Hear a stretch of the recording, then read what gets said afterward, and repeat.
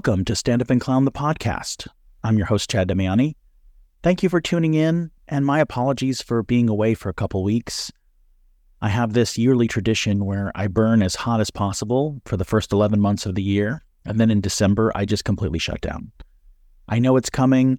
I still plan on making certain deadlines. I don't make any of them. I barely leave my apartment. It's a bit of a tradition. I'm not a sentimental guy, but I think you have to have your holiday rituals, and that's mine.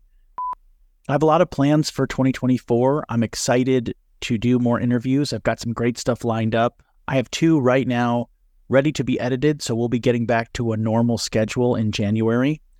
Also, a quick thank you to those of you who have been supporting my Substack.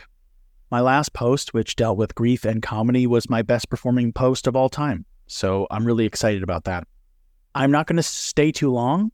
I'm flying home tonight. I do my holidays after the holidays to avoid all that airport traffic.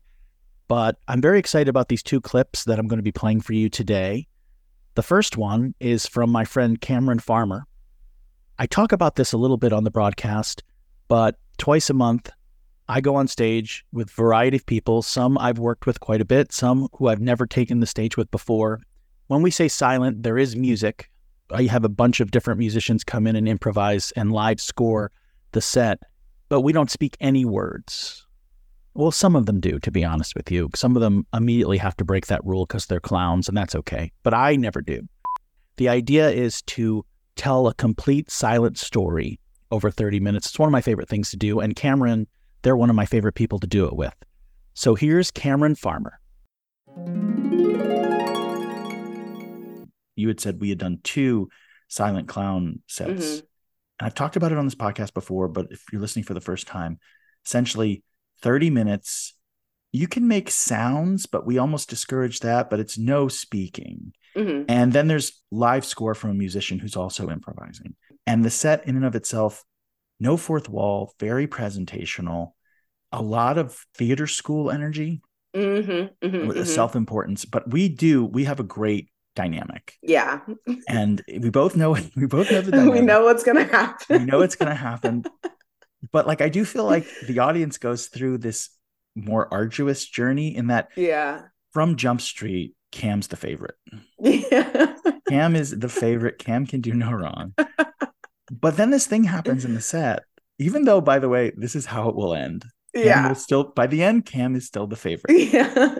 But then I'm working so hard that there's always like a point about 10, 15 minutes in where the audience is like, I want to give him a little credit. Yeah, something. Like, we just can't. But then, of course, giving me any credit is a mistake. Yeah. So like to watch them kind of battle and this like, all right, we like Cam more for sure. But this other person's working pretty hard. And then the minute they give it to me, they're like, we wish we could take that back. Yeah. And then we've been good on both sets. At the end, we come together. And then we it's bring like our power together. And then they get to like us both. Yeah. But only because now I'm under the wing of Cam. Like, but it's like for them, I think it's much more of a journey. Like for us, I think we both know exactly what's happening. But for them, they're dealing with these issues. You know, they're dealing with a little bit of guilt or a regret and like this whole thing, even though kind of the trajectory is always the same. We never even discussed it. It was just, as soon as we went out there, we were just like, this is what it is. Yeah. Well, also the context too of us doing it is always during that room was the cult vibes. Oh yeah. Space, Chad. I know. Shame on me.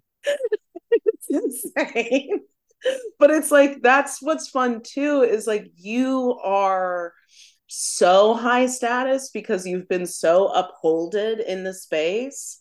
And so for you to not change anything, and I coming in with nothing, and I'm telling you, I'm giving nothing when I'm in there. And automatically there's that. I feel like that is part of them. What they're having to contend with is like, oh, fuck. Like, right. it's because it goes beyond just what we're doing in that 30 minutes. Not to say like you're not deserving of all this adoration and No, but by the way, this screaming, is but good like clown. This is good. Good clown is understanding everything that comes in the room with you. yeah, yeah. I think that's what we're relying on when we're up there too, is not so much even what we're doing, but knowing where the audience is at and what they're coming in there with, and really letting them feel what they're feeling, and then just popping up to be like reflections of what they're already feeling in like the smallest ways. Even though we're both in it and we're working together, I think we're both very, very, very aware more than anything else of like, this is the audience running the show in this time, in this 30 minutes. You're so right, because Yeah. sometimes also they just make an impulsive choice that Mm-hmm. surprises us. Mm-hmm. But now the show is going that direction, which they caused. Yeah. So Yeah. there's an ownership. Yeah, I mean, I love doing these silent clown sets It's for this very fun. reason, is because it feels like a child with a wish box. Like the Yeah. audience, you know what I mean? And like you're like, all right, you make these wishes, but guess what? Yeah. They're gonna come true. Yeah. And you don't have the best judgment. So just be ready. I will be like busting my ass. Yeah. And then Like Pam will make just a simple gesture and they go crazy. But it sort of set this thing of like, he's working way harder. he's working way hard. I So think one of funny. them too is like you bringing out a chair and like jumping over the chair, jumping over two chairs, Yeah. and I just come down and sit down. Yeah. Standing ovation. Standing Everyone's ovation. to their feet. And then I think it's been fun too, because we both will give each other a chance to just really, okay, you're center now, or you're Yeah. gonna be center, and I'm gonna stay back and let you cook for a bit. I'd love to see more of this kind of work being done, just to teach people that when you give the other person center spot, Mm-hmm. one, you up their value, but Mm-hmm. also then you're missed. Yeah. Because it can feel in the moment of play sometimes that like if you cede control, Mm-hmm. cede the middle, that like I'll never get it back. It's like you're gonna get like you'll You're get it gonna back. get back. That's part of the what yeah, that's part of the dynamic. It'll happen. I wish more improv knew that. We're improv people. Oh yeah. It's usually like a white dude. Yeah. But like a white dude who comes in and saves every scene, I'm like, this is so funny because this also kind of ties into like the white savior mythology in general. It's Yeah. like I gotta come in here and I gotta I give gotta them this clean it gift. up. Yeah, I gotta clean it Yeah. up. I gotta justify what's and it's like, no. No, you don't. By the way, if they're particularly bad at it, now it's like I want to watch this person come in and ruin every scene by stabilizing the shit out of it to the point where there's no comedic tension at all. I love it. I love seeing failure on stage, and I love not it. in a mean way, not in like a haha you fucked up, but it's just like, wow, now let's go. After this, what's gonna come? What's gonna happen? Because we're at the bottom. I think with failure too, what's so nice is like any choice that's made after a failure is just gonna be great because you're relieving some tension. Or it's just like it's a choice or it's something different. I love failure as long as it doesn't break the performer. And I don't mean in some long-term way, Yeah, yeah, yeah, yeah. but like with improv, when you get a younger team and they're just making every bad choice, but they're so undaunted all Mm-hmm. day. I'll watch it all. Mm-hmm. If they keep coming in and just making it worse and Yeah. trying. And with clown, like sometimes we see our peers, they'll go out and they'll have like a failure that really surprises them. Mm-hmm. And they'll just kind of, because they're sweet, vulnerable souls. They're just kind of broken by it. And it's like, Mm-hmm. no, No, you're in such a good spot you're now. in the best spot. It's such a gift. Then you're given a dynamic. Then you're given a game immediately. It's all given to you. How fun. You get to like stop for a second. Yeah. Just live in it. Just live in it. I've got one more bonus clip for you today, and that's a conversation I had with Andel Sudik. We talked some about a local show called The Clownies. It's a really fun event. The first time was last year. It was an unmitigated disaster. At the same time, everyone had a blast. We also discussed creating solo clown pieces.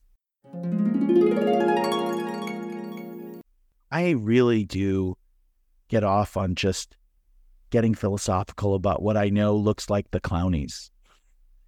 You know what I mean? God, yeah. Like we're getting so deep into it, and yet it's like it's a guy in full gold paint. It's it's two friends of ours dressed as Oompa Loompas doing a fairly pornographic act. Actual. Well, I mean, and for me, like looking at that thing on his neck and being like, "Is that candy? Is that candy on his neck?" With like 90% of that bit for me was just like, "Is that candy?" Yeah. Oh, the choker. The Jello, or like, yeah, the Jello. Oh yeah. The thing that ended up, it was candy. It was candy, and I was like thrilled, honestly. The tech to that was some of my favorite bad tech that I have seen in a long time. It was having so much fun watching him tech, because also he had no urgency. He just had never done it before, so it would be just like lights, and he would just kind of look over and he'd be like, okay, as if he was just like working on a factory line and like he had time. Well, because what was great too, like I wish I could have seen him, because from on stage, it was literally just them like wildly signaling, and it was clear that he was not watching. Oh, no, Andel, he was. No! He was, and he'd see it, and then he'd kind of take it in, and then he'd just like patiently look around for his phone, or like be like, where's that switch again? Not in a way that was disrespectful, just someone who didn't understand this is what the job is. Like the job is, this stuff needs to happen yesterday. And by the way, I did not correct him because I felt like it added to the magic. 100%. 100%. Yeah. It was like a delight. And to like watch people react in different ways to inside of the audience. And then be like, all right. Everyone had that all right moment too. Like some people were in all right mode from Jump Street, and other people it took about a half hour, and they're like, I'm not going to get upset anymore. Like, I'm not going to get nervous for them. This is clearly an all terrible. Try to help. That's like my favorite. That's my favorite shift of tone. Is like when people are like, we did the best we all did the best we could. We were in it together. They're like, yeah, it's fine. I guess this is what they wanted, I guess. So beautiful. I love it so much. Last question for you. Have you put up a solo bit yet? I mean, I know you've done sketch stuff, and I'm sure in sketch stuff you've done solo sketch stuff, but have you constructed a bit that is designed to be no fourth wall, audience interactive, clown?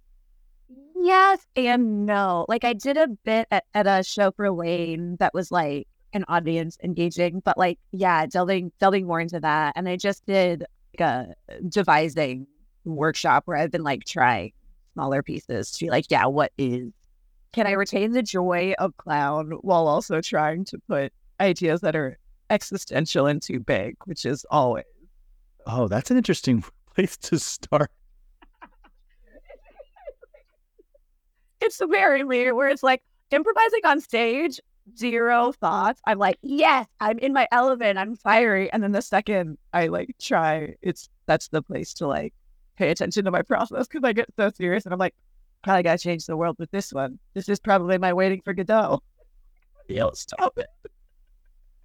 I always tease my girlfriend because she's been writing a book for about 10 years. And by the way, it's an epic.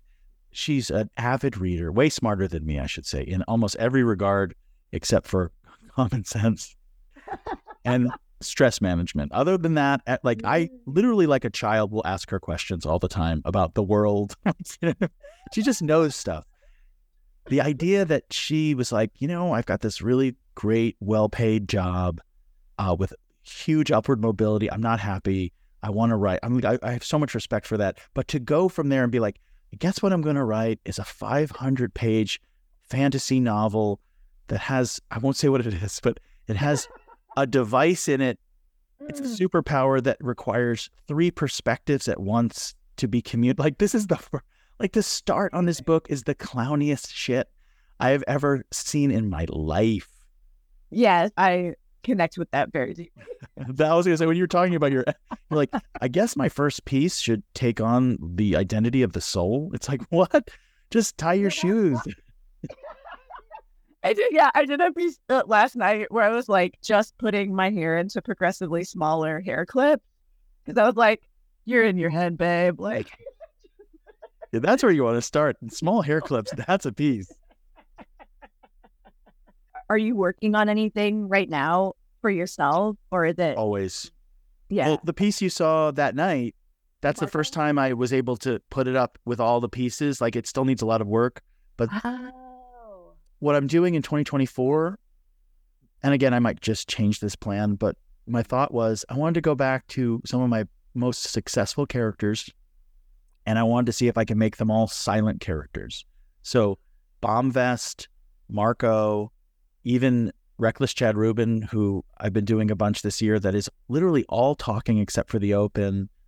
I want to see if there's a different life for them on stage. And what would I do if I didn't have these jokes to protect me or these games?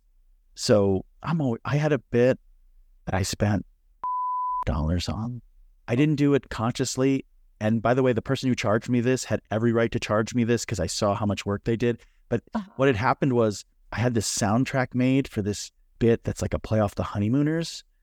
And I reached out to someone who's a really good sound designer and musician. And then we just worked slowly on it over a period of months. And I just lost track. And then finally, when he finished what was an excellent product, he just billed me. And I'm like, this is what it cost. Like looking at it, I'm like, this is 100% his time and maybe even a good deal. What happens is it's like The Honeymooners, but they're called the Quarrelsons. And he wrote, like, I wrote the lyrics, but he wrote this really great, like almost like Muppet movie song. And it's me and Christina Martinez, and we're arguing like, I'll tell you who's, I'm going to knock you to the moon kind of stuff. And then we don't come out, like we just play it. And then later in the show, this 1 minute song plays again. We don't come out. One last time it plays. And then it transitions from this song into this ghostly radio play where we're backstage. And then I come out covered in blood. And you think I've killed her, but that's not the story. The story is something different because it goes in, because I listen to a lot of old radio. This is why I was inspired. It goes in all these crazy directions. And the whole point of this piece for me was all I do there is I just stay in neutral, completely engaged. And I'm just walking out with blood because I'm like in trauma, remembering the event while this pretty hilarious track goes on. I was like, that's a fun challenge. Yeah. Oh, that's great. Yeah, that's fantastic. So yeah, I'm always working on stuff. That's why I've never done a 1-person, 1-hour show, because it's like, I always just have a new idea. I get to about 20 minutes, 25 minutes, and usually I feel like it's done. I'm not saying I couldn't break it, and maybe what these silent characters will show me is how to break it. Yeah. But I just have a new idea that I'm like, actually, I want to be out there with something half-formed and have to fight for it a little harder. Even with this canceled comic character I'm doing now, it gets such a great reaction, but it's done. Like, so now I'm like going out and doing it. I'm like, well, all right, but like I'm not even playing with it anymore. Well, and I feel like that's the emphasis is on process versus product, which is like, that's the fun, that's the juicy part. And that's like the part that feeds me is the figuring out or at least the delighting in it. And then it gets to a point and I'm like, okay, I did it. Right. Yeah, I did it. Let's go. Let's go. It's finding, the play inside of that. Well, I'll give you one piece of advice here. Put up one of these pieces that is really not done. Like one of these hair clip pieces, something, even if it's an existential piece, something that you're like, God damn it, this is like 35% there. And then let your improviser have a crack at it on stage. You have so much training. Let them see what they do with this offer if they were put in front of an audience and didn't know what to do. I've done a couple like short bits places. I need a little bit more time. Like a lot of the slots are like 3 or 5 minutes. And I was like, if I'm going to improvise, I get so consumed by that time limit that like I need to, it's so, for me, although some people are like, that's so long. And I'm like, oh. And sometimes it feels, we know people that it feels long. I know. And I'm like, that was 2 minutes. I think sometimes the best bet is to just like take a place like PDA and have like 10 of your friends, give them 5 minutes and then give yourself 15. Something that doesn't require a ton of preparation. I've gotten to the point where I pretty much don't take anything under 8 minutes, but even 8 minutes feels short. Where you're at now, it's like sometimes we just have to forage the opportunity. Well, of course that's the answer, but also I'm writing my 500-page epic where it's like, nah, I need to host a salon, and it's got to be an event. All right, I guess we're going to do a 3-month grassroots promotional campaign. That's the only way I can do one show. I can test 15 minutes of material. Oh, it's fun. It's fun to fight with yourself. And that's our abbreviated podcast for today. I have a bunch of shows in January. I'm not going to over promote because I don't feel like I gave you enough content to do so. One of the things I'm very excited about is I'm going to be doing a number of dates with my friend Rory Scovel, one of my favorite stand-up comics. We're going to be devising a 2-person show together that's hopefully a marriage of clown and stand-up. We'll be doing that at the Elysian. The first date is coming up on January 15th. Stand-up and Clown is back on the third Monday of January. That's going to be a good one. We have the Wolves of Glendale. They're this great comedy music group, also great performers. My friend Morgan J, Anna and Kyle, other surprises. So if you're in the LA area, please check those out. And once again, I mentioned it in the beginning, subscribe to my Substack. I'm really proud of the work I'm doing. It's all going towards a book that I will be finishing by the end of this year, hopefully publishing by the end of this year. So until we speak again, my friends, this is Chad Damiani. Keep on clowning.